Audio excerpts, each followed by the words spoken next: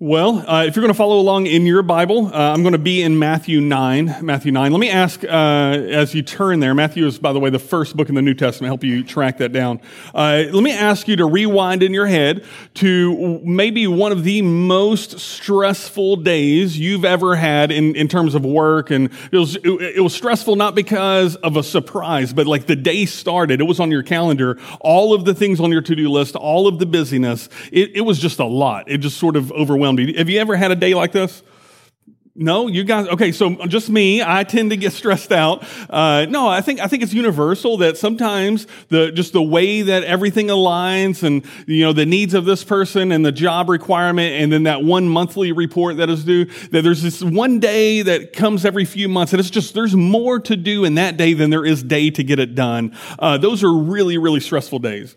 I'm reminded of this because Facebook, being the gift that it is that it gives you Facebook memories. And yesterday was the anniversary of one such day like that. That was about 12 years ago. That it was the crazy busy day for me. It was so busy that I knew waking up how busy it was that I took a picture of the energy drinks that are going to get me through the day, because I just knew if everything worked exactly as it was scheduled that day, I'm going to leave my house at 4 a.m. I'm going to travel over 2 hours in one way direction. Then I have the 2-hour drive back, and I'm going to do some kind of seminar presentation. I'm going to go visit some of the homes out in this area. And if everything worked exactly the way it was planned, I would be pulling back up at my house about 9:30 that night. It was just going to be a long day. And so these energy drinks, this is the Facebook memory, they're 5-hour energies. And I'm doing the math. I'm like, but I've got like 14 hours I'm trying to get by. The 5 plus 5, it doesn't add up. It's a dumb joke because that's not how energy drinks work. But I read the Facebook post. I was like, oh my gosh, man. When I was a social worker, I was going. Like it was busy. And I just want to admit that, like, not only do I have days like that, not only do you have days like that, but today we're going to look at a day like that in the day of Jesus. I wonder, do you have a picture of Jesus that can get really stressed out with the busyness of the day? Or is your picture like, to be fair, my picture of Jesus is more often than, well, he's fully God, and so he's never overwhelmed, and he just walks around, he's very peaceful, even though the demands keep coming at him. But when you read the stories of Jesus in Scripture, as they stack up, they get really, really busy. And so Matthew 9 is essentially one really, really long day in the life of Jesus with a lot of demands that are going on. And at the end of the busyness of the day, you have I'm going to read it almost as like an exasperated, like trying to catch your breath moment of Jesus where he's looking around and he's surveying the need. And he makes some statements about like, this is what this is a picture of. Jesus is going to paint a picture of when you're at the end of your day and there's more left on your to-do list than there is you left to do it. What does that mean for you? What are you supposed to do with that information when you just don't have enough? And if you're a parent, you should be sitting on the edge of your seat right now because that's like a daily occurrence in parenting. If you are new in your career, that's got to be a daily occurrence in your career as you're learning the newness. If you are just struggling with the heartbreak that you see in the world around you, just as a follower of Jesus, you're just brokenhearted for so many things around you. What are you supposed to do when the amount of things that are breaking your heart is more than you actually have heart to do something with? Jesus is going to try to answer that. Well, I'm going to try to teach you what Jesus answers. He does a great job of answering it. It's my inability to teach that may get in the way. And so I want to unpack this. We're in this series called Some Disassembly Required because what we're wanting to do is identify things that are either in us or in our community that are making it hard to see God. And if I had to just, maybe I can lay the thesis on the table. Sometimes it's really hard to see God through Jesse because Jesse tends to act like the whole world depends on him, and he tends to get in the way and not just say, I'm exhausted. I need a break. I need to rest. Maybe what Jesse needs to do oftentimes is just to admit to people around him that he's a human. Maybe that's something that we could all admit, that it's not really all up to me. So we're going to unpack this. I'm going to be at the end of chapter 9, but just as a way of setting this up, I want to recall a few things. If you've been with us for the last few weeks, some of this is going to ring a bell. Chapter 9 opens with Jesus getting out of a boat after speaking across the sea. You may know some of these stories where there's a storm on the waters, and and the disciples are freaked out, and Jesus calms the storm. Well, immediately after that, he gets out of the boat and he heals a paralytic. The first thing that happens is he sees this man who's paralyzed. He heals them, and he, pick up your bed and go home. And so he goes. Then after that, he goes to Matthew. If you were here 2 weeks ago, you'll remember that. He goes to Matthew, the tax collector.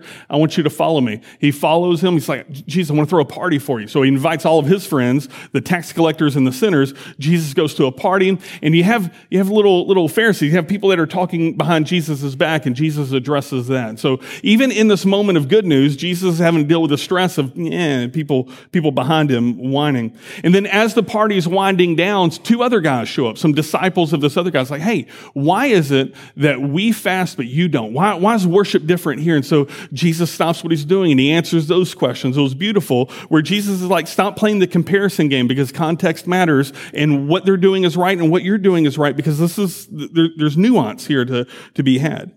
When Jesus finishes that conversation, in verse 18, you would see, if we were reading through all this, he's leaving the party, and someone comes to him and says, my child is sick. Come help my child. My child's going to die. And so Jesus is like, I'm going to go heal your child.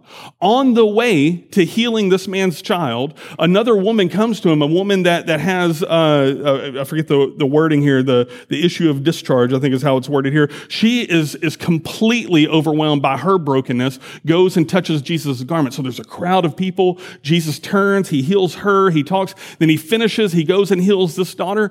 Anybody else in here, you're starting to get stressed out? Like if you were Jesus that day, if the world depended on you that day, you're like, that's a really long day. It keeps going. Jesus heals two blind men as he finishes, saving this daughter from death. He's walking away. Two blind men come to him and say, Jesus, help. I know that you have the power. I mean, if you can raise people from the dead, you have the power to heal us. And so Jesus heals the two blind men and then tells them, hey, I don't want you to go tell anybody. I think at this point, Jesus is, it's a busy day. I don't need a lot more attention right now. I'm getting a lot. Don't go tell anybody. And the two blind men, in their excitement, ignore Jesus and they go tell everybody. I can see, who did this? That guy. And so the crowds are crowding in on Jesus more. Another guy comes to Jesus and he's been unable to speak his entire life and he's a mute, and Jesus gives him the power to heal. And even me just telling you the story, that is just one day in the life of Jesus. As Matthew tells it, it's and then and immediately after and following this. And I'm out of breath just telling you how it happened. I can't imagine what the disciples were thinking. I can't imagine how tired Jesus did he have time to eat that day? I mean, maybe his only meal that day was the party that Matthew threw that people are arguing with him about. And so all of this busyness culminates at the end of chapter 9. And this is really what I wanted to teach 3 weeks ago, but here we are. We finally made it. It says this, verse 35. And it says, and Jesus went throughout all the cities and villages, teaching in their synagogues and proclaiming the gospel of the kingdom and healing every disease and every affliction. As Matthew is summing up what Jesus has done and what he continues to do that day, is that he keeps going. And it says he goes through all the cities and the villages, teaching in their synagogues, proclaiming the gospel of the kingdom and healing every disease and every affliction. I want to break down kind of all those little phrases in there and just kind of see, like, what did Jesus do? What was important to him? Well, he goes to all the cities and the villages. As Jesus was doing his ministry, especially in moments of high stress when there's a lot of need, if you're like me, what you start to look for is, how can I get the most bang out of my buck? Like, you look over all of the need and you have one need here, but if I go this way, I have 10 needs here. I'm going to go to the most bang for my buck because, there's limited me and there's limited time. It says that Jesus went to the cities and the villages. The cities is where you could get a really easy crowd, and you can just in one motion cover a large multitude of people. And I think a lot of pastors, a lot of Christians in general, just think bigger is better, more is more. It's all like up and to the right is where we need to go. And Jesus would at times go. He went to the cities, right? He went throughout all the cities, and he taught about some stuff. But he also went to the villages, where he'd have some one-on-one interactions with people, where it would just be him and not so much of a crowd. Let me ask a question. For those of you who are followers of Jesus in the room, when you first heard the gospel of Jesus, was it in some big stadium with one speaker and the lights, it was loud and it was beautiful, and that was the moment you made a decision? For some people it is. But for most of you, if you rewound the clock back to the first time you were hearing about Jesus, is it not true that most of you, it was a one-on-one conversation with grandpa or dad or this guy at church or this guy at work? It's usually these one-on-one moments that are really small in stature. And Christians, we get mixed up and we think, well, we've got to have the bigger platform. We've got to get louder. We've got to have more. Jesus went to the cities and the villages. And then it says that he went into their synagogues to teach. Now, just a little history lesson. What is a synagogue? Why is Jesus teaching them? Synagogue is a Jewish place of worship that is a substitute for the temple. And so the temple is in Jerusalem, and that's really where like the presence of God is. But the further out you go, you had like little churches that you would go worship in weekly. And so you go to the synagogue and there would be someone there who would teach the word of God to you, much like we do right now. You're here and I'm teaching the word of God to you. And someone would teach it to you. It's usually the rabbi who's assigned to that synagogue. And he would teach you the ways of God and the laws so that you would know how to honor him, how to follow him, and want to worship him. It says that Jesus went to their synagogues. A lot of us, we have this image of being a follower of Jesus, that once we get the right answers, once we know, like, this is what it looks like to honor him, then we sit back and we think, well, when people want to hear about it, they're going to what? They're going to come to us. Jesus didn't wait for people to come to him. He didn't just stand in the middle of the desert like some monk. And he's like, when you want to know the truth, you will come seek me out. Jesus went into the cities and the villages and he went to their synagogues preaching the good news of the kingdom. It continues, it says, proclaiming the gospel of the kingdom. This is good news. The word gospel means good news. This is good news for all the people that he's preaching to. Now, there's several passages of scripture I could turn to kind of highlight this, but the message of Jesus is not anti-Jewishness. It's not anti-Judaism. It is to the Jew first and then to the Gentile. He goes to the Jewish people who had the hope, kind of the beginnings of the hope, the message of what God was willing to do. And now he comes and he says, game on. The message of the kingdom is that God is now invading all of creation. And he's bringing good news to all of the broken people. That day that Jesus had, where everybody is asking something of him, come and heal my daughter. I'm blind, heal me. I'm sick. My entire life, I've been so sick. Please heal my people. The brokenness and the affliction is everywhere around him. And it's boom, beat after beat after beat. And then he announces, this is the game plan of God, that he is willing to invade your world with the good news of the kingdom. And he's going to take over. If you have ever been broken, if you've ever been in despair, if you've ever had, depression, anxiety, if you've ever had a brokenness that just is rotting at you, if you've ever been in a space where nobody accepted you and you were completely pushed onto the outside, do you want the message to be, find your way to Jesus and he'll make it better if you find him in the middle of the desert? Or do you want to know that he's actually willing to invade your world and bring the good news of the kingdom to you? This kingdom is this. It's completely upside down from everything else. The kingdom of God is that the weak are the ones who are lifted up. You don't have to be the strongest in the room. When you come to church, when you gather in church, we should be like an embassy of what the kingdom looks like. It should look like the kingdom of God, not the kingdom of the world. When you go out there, your weakness is something that somebody can exploit. Your coworker can talk down on you, and then you have to stand up for yourself, or you feel like you do. But the kingdom of God says this, know that we look out one for another. We carry our burdens to one another. James would say that we confess our sins to one another so that we may be healed. The kingdom of God is upside down from the kingdom of the world, and Jesus came, and he's preaching this gospel to them. And it says, in healing every disease and every affliction, that the way Matthew writes about healings and miracles, and, if you were here for the John series, John uses it as signs. Like, these are signs of who the glory of God is on, that it's on Jesus. Matthew uses it as authority, that Jesus has the authority to look at you and say, you're not going to be sick anymore. And like, you have no choice but to obey him. The illness is like, I bow to you, Lord Jesus, and just leaves your body. The blind man can see because out of the authority of Jesus, he can speak it. And if he has the authority to heal every affliction and every disease, then he has the authority to announce the kingdom of God is on the move, and he knows what he's talking about. We're supposed to read from this that Jesus must not be just a prophet or a really good teacher. We're supposed to hear from this that he really must be the Son of God invading our land. And so And so what happens? After all this happens, what do we get to? Verse 36. It says, when he saw the crowds, he had compassion for them because they were harassed and helpless like sheep without a shepherd. We're at the end of a really stressful day of Jesus. He's been healing. Brokenness is chasing him down. And he looks around, and Scripture says that he has compassion on them. We've talked a lot about compassion as it comes up. It comes up in the prodigal son story. It comes up in John 4 whenever he has compassion on the Samaritans. This idea of compassion is this idea of having a broken heart. Is there anything in this world that just breaks your heart? Like you look at it, you see this kid in that situation, you're not mad at them, they just break your heart. Do you have someone in your life, a family member, a loved one, that when you think about their situation, when you think about the condition that they have, when you think about their affliction, their disease, their brokenness, that you're just like, it hurts.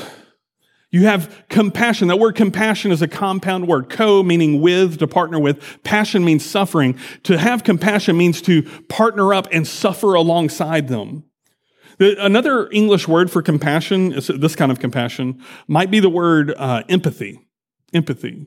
Empathy is the ability to suffer alongside someone to make sure that they're not sitting in their own brokenness and their own problems. It is not really the skill to come with a solution. Sometimes we want to have the solution, and we're like, hey, I would sit with you in that pain. I would sit with you at that doctor's appointment. I would sit with you in your brokenness if only I knew what to do, if only I had the solution. That's not empathy. That's sympathy. I want to highlight the difference between empathy and sympathy for a moment, because I feel like we have a lot of sympathy in our world and very, very little empathy. Sympathy is, I see your pain.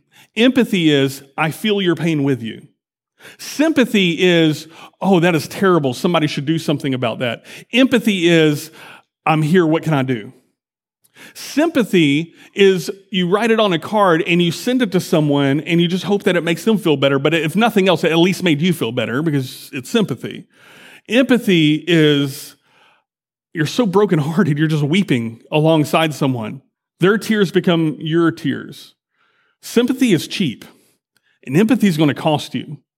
It's going to cost you pain. It's going to cost you heartbreak. And we live in a society that has so trained us to seek out comfort, to seek out spaces where we can do something, where we can be proactive, where if we feel like we have no utility and we feel like it's going to make us uncomfortable, what do we do?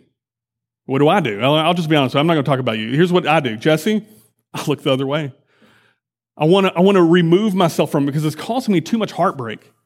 I live in the same society that you do. I live in a society that has taught me, hey, Jesse, like if it's hurting you, it's probably not good for you. I'm going to maybe go over here and distract myself, pretend I didn't see it, get my phone out and get to it.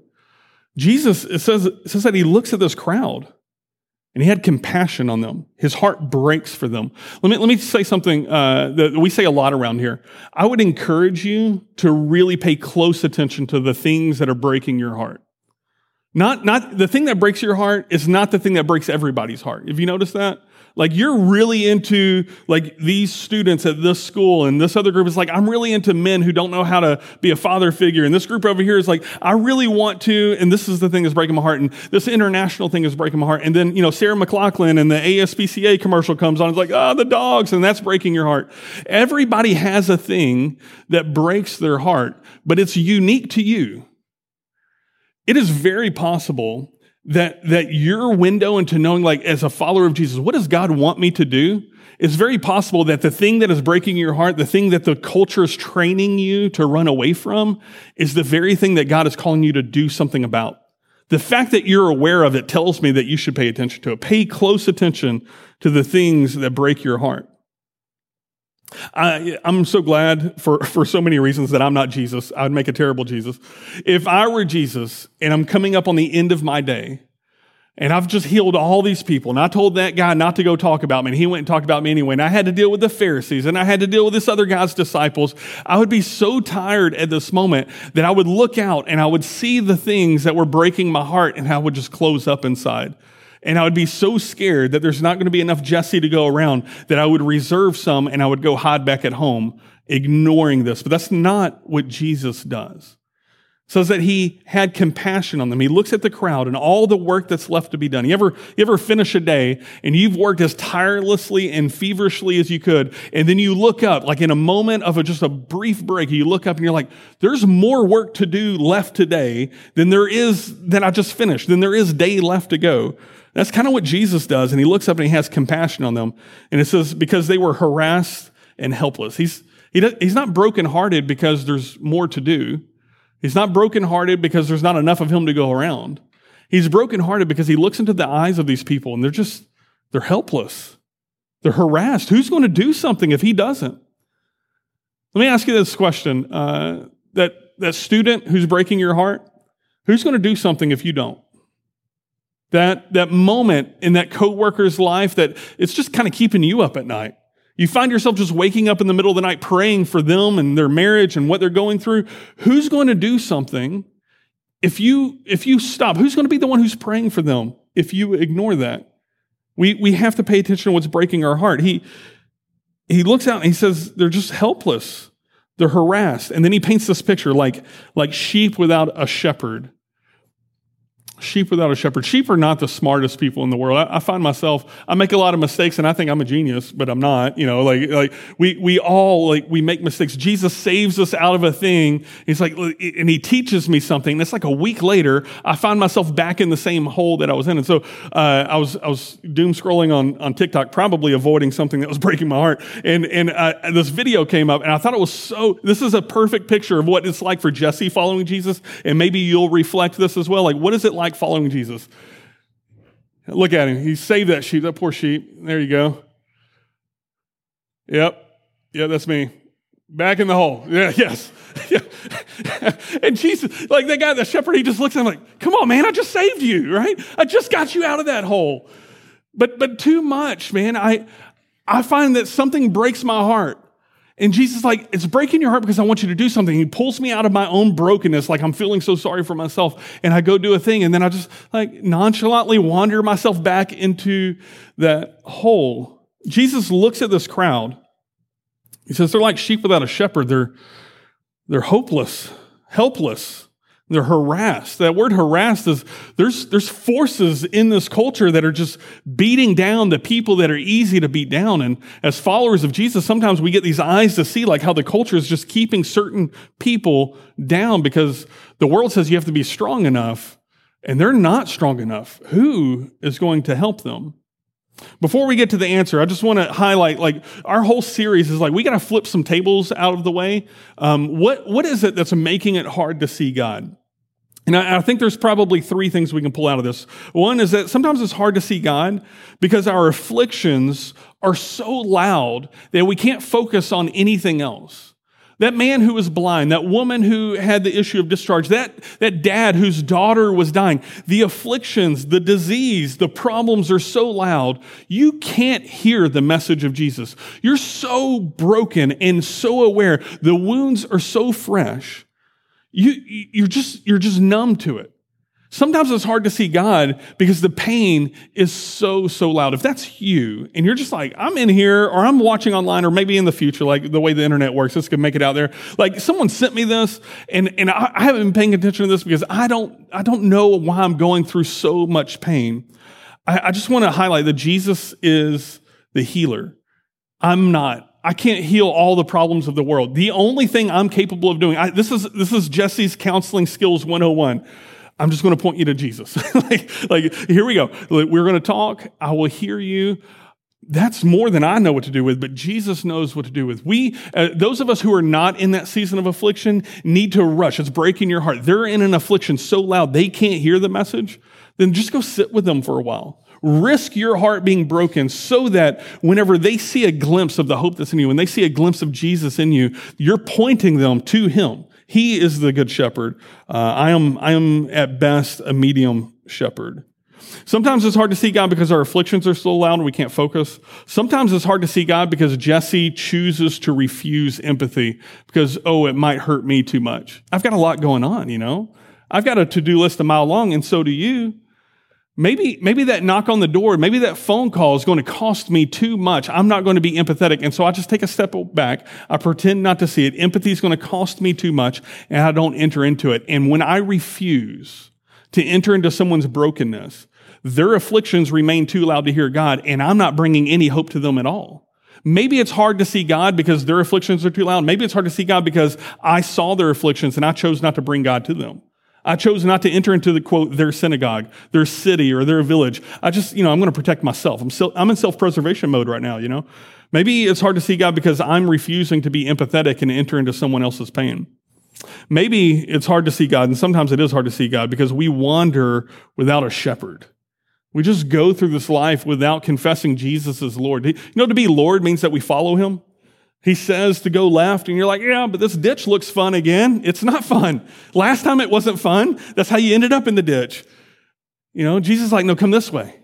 Come this way. And when we call Jesus Lord, we're willing to follow him as a shepherd. Sometimes it's hard to see God because the last 10 steps I took and the last 10 steps you took were away from the direction you knew he was calling you to. I knew that he was calling me to. And sometimes that direction that he calls me to is to a season of rest. It's time to recharge, Jesse. And sometimes he's calling me, Jesse, it's time for you to get your heart broken over that situation over there. They need you. They need someone to sit with them in that, and I'm calling you to that task. So what do we do? If we need to flip these things out of our way, what do we do? Well, Jesus kind of goes into that. In verse 37, after all of this happens, he turns and he looks at his disciples. And he says this, he says, the harvest is plentiful, but the laborers are few. Now, I've always read this up until studying for this. I've always read this as like this really stoic, like philosophical moment of Jesus where he's like sitting on the mountain. There's a breeze or the wind is blowing. Probably like his beard is like waving in the breeze. And he says the phrase, the harvest is plentiful, but the laborers are few. And then the disciples go think about it for like 6 hours. What I now read this as, he's tired and he's done so much work. And he looks out and there's more work to be done. There's more people that need him. There's more people that need hope. There's more people that need healing than he has already healed that day. And the sun is starting to go down. And he says the harvest is plentiful, but the laborers are few. Do you guys know that there is a ton of work to be done in the kingdom of God? A ton. You have gifts and skills and talents that if you're sitting there thinking, I sure do wish God would use me for something, the harvest is plentiful. There is plenty to be done. Now, I could make this pitch right now. I could begin by let's talk about volunteerism in Carpenter's Way. And that's true. There's not a team in Carpenter's Way that isn't looking and trying to recruit in some form or fashion. But let's just think outside the box for a second. There's plenty of things that the Lord is calling you to be a part of, that your skills, your gifts, your broken heart is uniquely skilled to meet in your workplace, uniquely skilled to meet in your family, in your marriage, in your friends group. The harvest is plentiful. Maybe our prayer in a moment is we're in a real comfortable place. Maybe you're not in the season of affliction. You're in a real comfortable place. You're like, I have a lot of sympathy. I've been kind of protecting myself from empathy. Maybe your prayer is like, hey, God, I want you to just open my eyes to the need around me. And then just move towards it. The harvest is plentiful, but the laborers are few. And then he gives his disciples instructions. He says this, therefore pray earnestly to the Lord of the harvest to send out laborers into his harvest. So what do we do? How do we flip this table? Well, step one is that we pray earnestly. It's an interesting phrase. It's not just pray. Hey, pray to God. And then, maybe he'll do something. It's pray earnestly. You have anybody that's breaking your heart that you just, you find yourself as your prayer life just seems to be consumed by that other person's needs? You just pray earnestly for them? You're not even talking about yourself. You're just looking out for them. The first church that I served at, I remember. I was trying to think of a season where I went through. I remember a kid in the youth group. He would come to me and he'd tell me about how broken his relationship with his dad, and it really hurt him. He just wanted his dad to like him, but his dad was really hard on him. And at first I'm thinking, he's just being a teenager, right? Just being a kid. And then I saw it in action. He would do something and it would be really good and it would be really praiseworthy for a dad to be like, hey son, I'm really proud of you. But dad would just go and say, hey, here's how you could have done that better. This is really, and it just tore him down. down. I could see it tearing him down.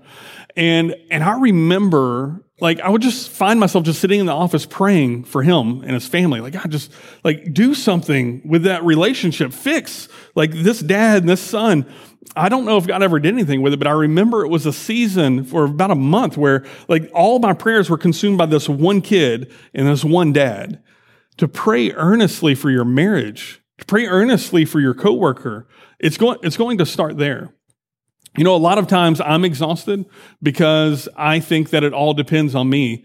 Prayer is very often the last thing I do. Once I'm exhausted, I'm like, there's nothing else I can do. I can pray. When Jesus was giving his disciples instructions, it is step one, pray earnestly.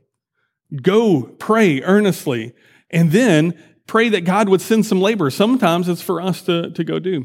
Abraham Lincoln had this phrase, and he said something. I'm going to mess up the quote because I didn't write it down. It just popped in my head. But he had this quote, and he says, if I'm ever given 6 hours to chop down a tree, I'm going to sharpen the axe for 4 hours, and then I'm going to chop down the tree. Or it might have been 1 hour and 45 minutes. The point is, Abraham Lincoln with his top hat was a genius.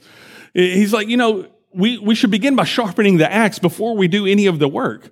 I don't know if you've ever tried to chop a tree with a dull axe. It's exhausting. It's like the tree beats you up more than you beat the tree up. We should pray earnestly. That thing that's breaking your heart, before you're called to go do anything about it, maybe check in with the shepherd to make sure it's your job to do something about it. Pray earnestly for that person. Pray for your wife and your husband. Pray for your kids. Pray for your coworker. Pray that the Lord, he says, the Lord of the harvest, to send out laborers into his harvest. God, please send somebody out. Do something. And you may hear in the middle of that prayer, hey, that's for you.